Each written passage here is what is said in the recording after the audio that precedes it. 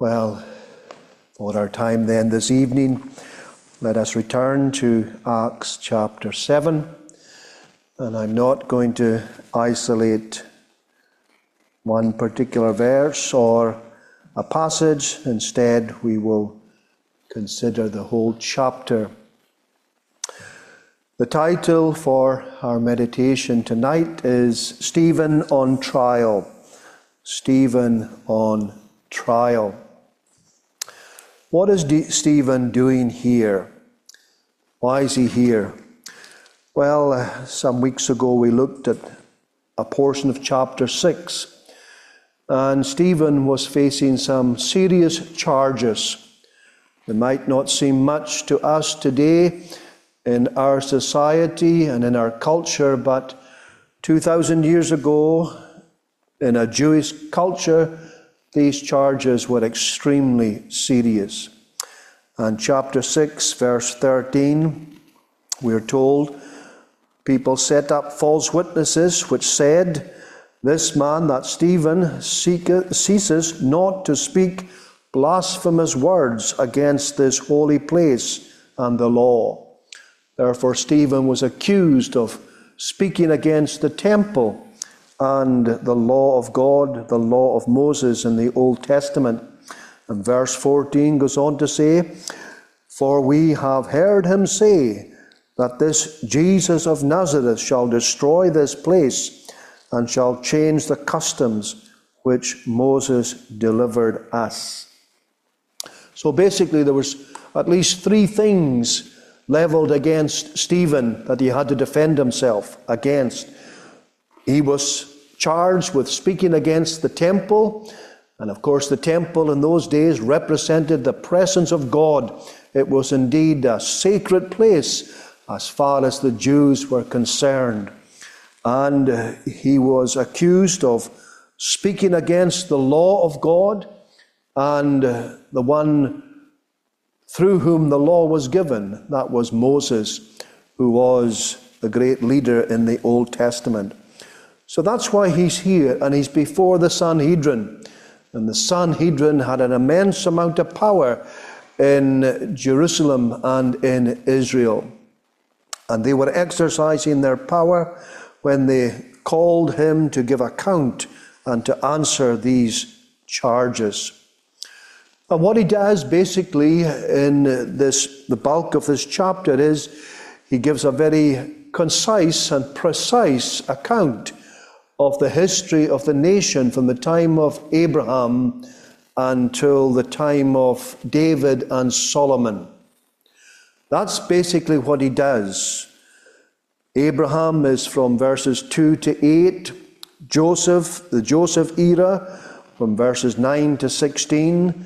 Moses era, from 17 to 44. And we might say in verse 45, there's a reference there to Joshua. Verse 45, for instance, which says, "Which also our fathers that came after brought in with Jesus." That's just another name for Joshua.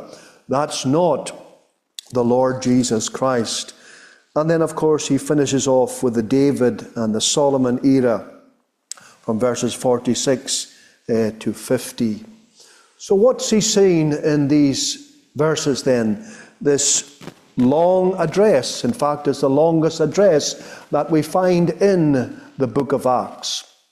Well, as we sought to highlight in the introduction, he is seeking to defend himself. Serious charges have been laid against him. And he's using the history of Israel to refute these charges, to basically say he's not guilty. And he uses these 5 individuals or 5 eras in the history of Israel to prove that he is not guilty of the charges as presented. Look at Abraham, for instance. Abraham what was he? He was an idolater. And he lived in Ur of the Chaldees in modern Turkey. That's where he lived. And God spoke to him. God called him away from the land of his birthplace and told him to go to a place that God would later reveal unto him. Well, what do we find? There at Ur of the Chaldees, God appeared to Abraham. There was no temple there, but God appeared to Abraham, and Abraham heard the call of God and answered it. And ultimately we know he went into the promised land, although he did not possess the promised land. All he possessed actually was a burying place. Now there's something interesting there. He had the promise. The land was his, and it would be given to his seed. This was the great promise that was given to Abraham. It was a land and a seed. But that promise was never fulfilled to Abraham, apart from the fact that he bought a place where he might bury his wife Sarah. And at that time when God was dealing with Abraham, he revealed to Abraham that his seed would go into captivity and they would be ill-treated for a period of over 400 years. We know the text says here 400 years. Well, simply Stephen was just using round figures. We know the actual time was 430 years. But God had revealed this to Abraham. And at the appointed time they would come out. And that's exactly what happened. God saw Moses. Moses was an unusual, beautiful child, and God had reserved him for this great work of bringing the people of Israel out of Egypt. Moses was in Pharaoh's house. What about him? Well, he was raised as an Egyptian. He knew all the wisdom of the Egyptians. He was familiar with the Egyptian court and the Egyptian lifestyle. One day he went out and he saw his brethren. Two of them, one was being mistreated by an Egyptian, and Moses stood in and defended the Hebrew and killed the Egyptian. And the next day what happened? Well, he went out and he saw two Israelites striving together, and he tried to reconcile them. And one of them pushed him away and says, "We won't have you to be a ruler and to be a governor over us. Are you going to do to me what you did to the Egyptian yesterday?" And Moses then recognized that what he had done was known, and therefore he fled. And he went to Midian for 40 years until God met him by the burning bush. And what did he say to him? "Take off your shoes from off your feet, for the place wherein thou standest is holy ground." There was no temple there. God was there with Moses, but there was no temple. And of course we know what happened. Moses went back, and the people who had once rejected him now accepted him.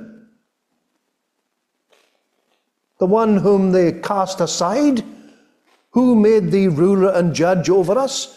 They recognized on the second time that he was the one whom God had sent in order to deliver them out of the land of bondage and to bring them into the promised land. But before that time, I've skipped a spot, but before that time there was Joseph. The 12 patriarchs came into existence, and they were jealous of Joseph. And you know his story. They rejected him, and he went into slavery. Ultimately, he was promoted, and he became the second in charge of Egypt, promoted to great honor and wealth and wisdom. He was the ruler virtually of that kingdom. And he had been set there in order that he might prepare for that famine that was to come, that famine that would affect Egypt and the surrounding lands. And the patriarchs in Canaan, they were hungry. And Jacob the father sent his sons to get some corn. And on the second occasion, when they met Joseph, Joseph revealed himself to them. And there was someone else. Here was someone else whom the patriarchs had rejected the first time, but the second time they accepted him, and they realized that he was the one that God had sent in order to provide deliverance for them. Then Moses, as we've already highlighted, and then Joshua. Joshua, verse 45, was the one who took them into the promised land. And then there was David and Solomon. It was under the reign of David and Solomon that Israel consolidated, and they became a great nation. But what happened to David? David was one who was rejected to some extent before he was finally accepted by the people. So he uses the potted history of Israel. And what he is saying basically there, that all throughout the history of Israel, the people have always rejected the ones whom God has appointed in order to do things. The ones whom God has chosen, when the people came across that individual, what did they do? They rejected him. They rejected Moses, they rejected Joseph, and to some extent they rejected David also. Well, as he was going through all of this potted history, it seems too that when he came to verse 51, what we find here in our chapter, verse 51, it's as if he had given his account, and he's standing before the Sanhedrin, and he's outlining his case. And he's come to this point then, as he looks upon them, it would seem, we cannot be certain, but it would seem as if he has realized he's hitting a brick wall here. He's getting nowhere. You see, these people would agree with everything that he has said. The history that he has outlined, they would agree with it. But they didn't see that they were doing exactly the same as their forefathers had done. They did it concerning the Lord Jesus Christ. The Lord Jesus Christ is the great Messiah, the one who has been sent from the Father above, the one who has come to suffer and die in their room and in their place. And what did they do? What did the scribes and the Pharisees and the religious leaders of the day do? They rejected him. What did their forefathers do with all the prophets? They rejected them. What did their forefathers do with Moses, the one that they revere today? They rejected him. And basically what he is saying to them is, you are just like your fathers. There's no difference. Ye stiff-necked and uncircumcised in heart and ears, ye do always resist the Holy Ghost, as your fathers did, so did ye. He then turns on them. Stephen is here and he's having to defend himself. He is the accused, but actually by the end of this, he is the accuser. He is accusing them of doing exactly the same as their forefathers did. Now, when he gives this potted history, these four individuals that I've mentioned, that he's highlighted, what is he stressing? Well, he's stressing above all things that God is not confined to a building. God was not confined to a building that he himself had honored. He will not be confined to the four walls of any building that any people make for him. Solomon acknowledges this when he offered his prayer of dedication when the temple was opened. And Isaiah mentions this in Isaiah chapter 66, I do believe, and verse 48 is a quote from that. Howbeit the Most High dwelleth not in temples made with hands, as saith the prophet. Heaven is my throne, and earth is my footstool. What house will you build me, saith the Lord? Or what is the place of my rest? These people were thinking, because they had some holy structure, that indeed God had blessed and God had visited with them, that God was somehow going to be confined to that building. No, all throughout the history of Israel, God was with his people. He was with Abraham in Ur of the Chaldees. He was with Abraham in all his wanderings. He was with the patriarchs. He was with Jacob. He was with Joseph. Joseph was in prison in a slum, but God was with him.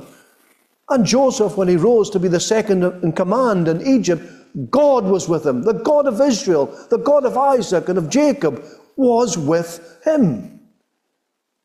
And the same could be said for Israel all throughout their troubled history. Wherever they were, when they had the tabernacle, God was with them. And when they erected the wonderful temple, God was with them.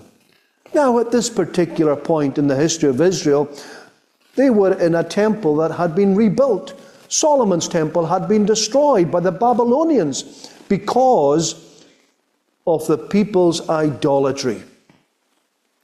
And this is the point that he wants them to understand and to see. You cannot confine God to buildings. No. Our God is a God that moves. Our God is a God that you cannot contain. And he goes where the people are. And he will be a God to them. And therefore, he is in no sense decrying or belittling the temple. Instead, he's putting it in its correct perspective. Because when Jesus said he would destroy this temple and raise it again in 3 days, he was referring to the temple of his body. Yes, that temple would be destroyed. And in AD 70, it was destroyed again. But the new temple, the Christian temple, is not buildings, it's not cathedrals, it's not abbeys, and it's not monasteries or any other kind of religious building. It is the body of the Lord Jesus Christ himself, and Christians are in that body. This is what he wants to impress upon them. The days for the special buildings are gone. Oh, it's nice to have a building where you can meet that has been set apart for the public worship of God. That's good. But friends, we do not confine ourselves or our God to this building or any other building. You cannot confine God, who is a blessed, almighty Spirit. Impossible. There's another thing we need to draw from this account here. And surely it is this. One can know historical facts, but be ignorant of what these facts teach.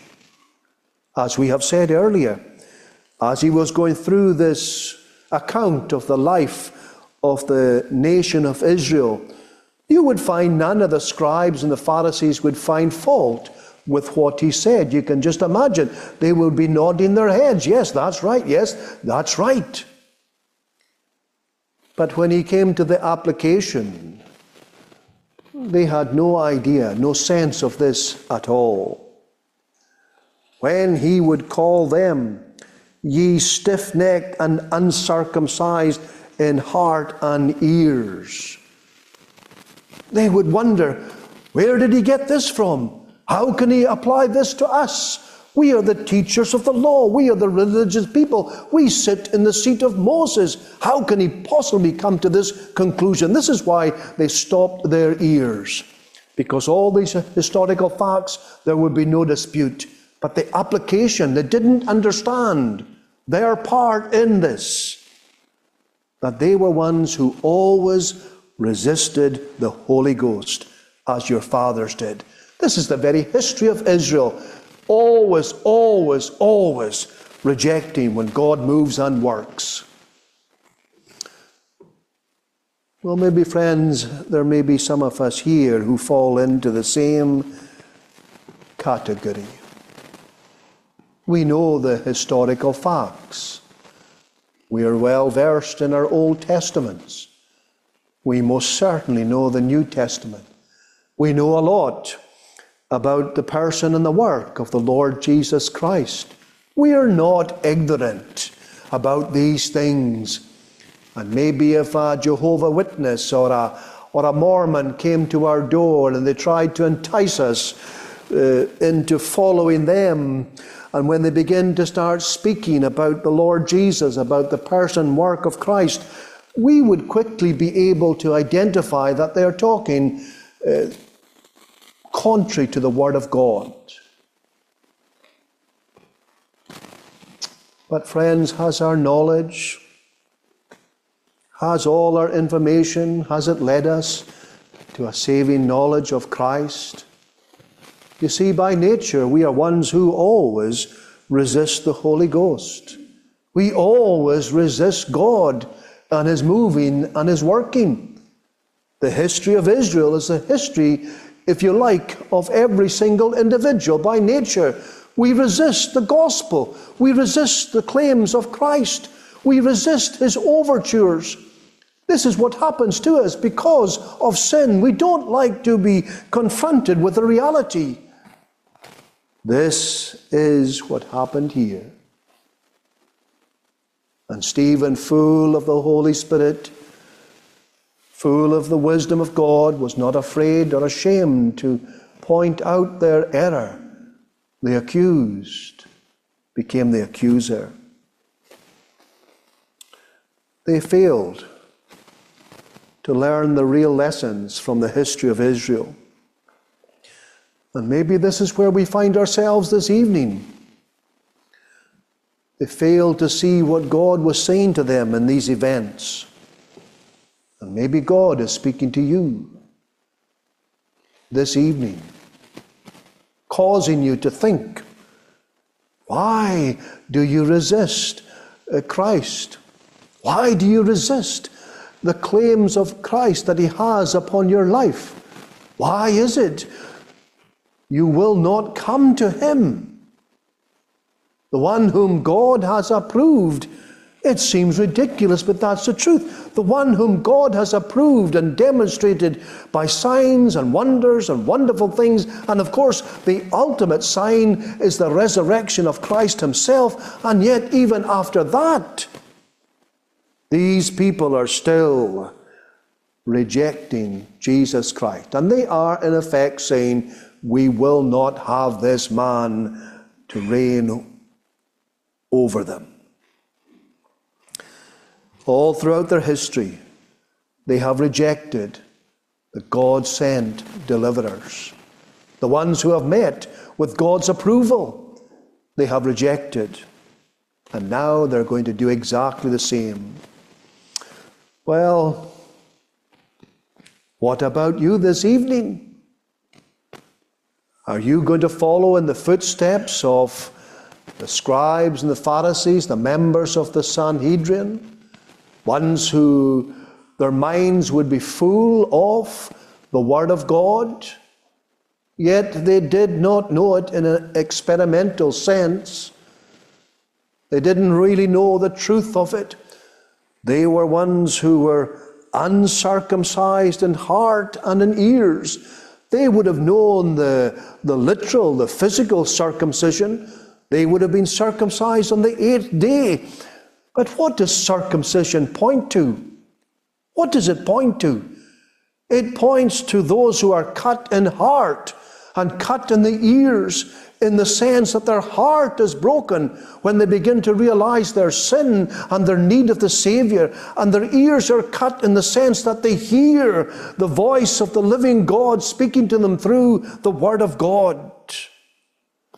But no, they were closed to this. They were ones who would not tolerate this at all. With all the religion, there was no saving. There was no closing in with Christ. And Stephen, therefore, he becomes the accuser, and they would not have this. They closed their ears. Verse 54, When they heard these things, they were cut to the heart, and they gnashed on him with their teeth. I don't know if you've noticed, but the long address begins virtually in verse 2 there.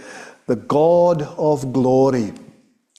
The God of glory appeared unto our father Abraham. And there towards the end of the address, verse 56, for instance, or 55, but he, Stephen, being full of the Holy Ghost, looked up steadfastly into heaven and saw the glory of God. There, what did he see? The glory of God, and Jesus standing on the right hand of God. We are told in the Bible that Jesus sits on the right hand of God. But here we find him standing. And what does that signify? What is it telling us? Well, surely it's telling us this. Here was Stephen alone. No one to defend himself but himself. And he stands before this hostile audience. And he gives an account. And what does he do? He stands up for Jesus. He lays his colours to the mast. He's not afraid of the opposition. He doesn't know what the outcome will be, but he knows he's facing a very severe charge. And under the law of Moses, the charge of blasphemy, if to be found guilty, was to be stoned. And he would have known that. But he stood up, and he spoke up, and he sided with the Lord Jesus Christ. And therefore we could say, here was Jesus standing up, about to welcome the first Christian martyr into heaven. After all, didn't Stephen stand up for Jesus? And the Lord Jesus Christ stood up for him. And Stephen saw this. He saw the glory of God. And Jesus standing on the right hand of God. And this again was to infuriate his accusers. I see the heavens open and the Son of Man standing on the right hand of God. This is the last time that the Son of Man is used in the book of Luke, in the book of Acts. It's the last time it's used. The Son of Man standing on the right hand of God. And they went out, stoned him to death. How brutal. The first Christian martyr. Well, this was a very significant event, friends, because by what he did here and by what happened, there was now going to be a great chasm between Judaism and Christianity.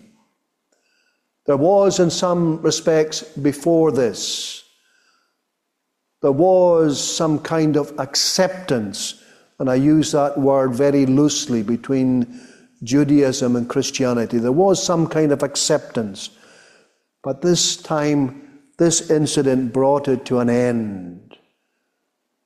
Christianity now was going to be completely separated from Judaism. And from this time, the gospel was going to go away from Jerusalem, and it was initially going to go on to Samaria and then to the Gentiles. This was truly a change in the life of the church. Because as you'll see when we come to chapter 8, a great persecution fell upon the church and the people began to leave Jerusalem. And this was God moving the church on to Samaria, and then ultimately on to the Gentiles and to the ends of the earth. And we're told here in verse 58, and stoned him, and the witnesses laid down their clothes at a young man's feet, whose name was Saul, who became the Apostle Paul. And he will refer to this incident later on. It's obvious it had a profound effect upon him to see this young man full of the Holy Ghost with wisdom, being able to defend himself, and becoming the first Christian martyr. Well, the likelihood is that none of us will become a Christian martyr. It's possible, of course, but the likelihood is this will not happen. But don't think for 1 minute that it doesn't happen. It does happen. According to one, the amount of Christian martyrs in the 20th century was over 26 million. Now, we know nothing of this in our country and in the Western world, but there are many people who do know. And just because it doesn't happen to us doesn't mean to say it doesn't happen. Over 26 million disciples of the Lord Jesus Christ were martyrs, lost their lives because of their allegiance to Christ. This reminds us, friends, that we're not easy believers, or we don't believe in easy believism. The scriptures make it clear, Jesus makes it clear to us, that when we follow him, we're to love him above all. And we're to count the cost. Stephen counted the cost and paid the ultimate price. But as a result of what he did, the church grew, the church prospered, God was with them, even in this tragedy that affected the early Christian church. He kneeled down and cried with a loud voice, "Lord, lay not this sin to their charge." Reminds us of the Lord Jesus Christ on the cross. Father, forgive them, for they know not what they do. Here was Stephen following in the footsteps of his Savior, giving his life. And as a result, the church grew and the church prospered. Stephen on trial.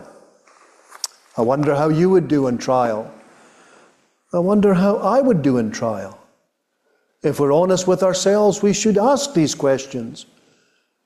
How would we do if we were to give account and if we stood before a hostile audience? Would we remain true to the Lord Jesus Christ? Well, friends, if we're walking close with Christ, he will be with us. He will give us the energy, the strength, the courage to fight the good fight and to give a good witness on that day, as Stephen did on his trial. Amen.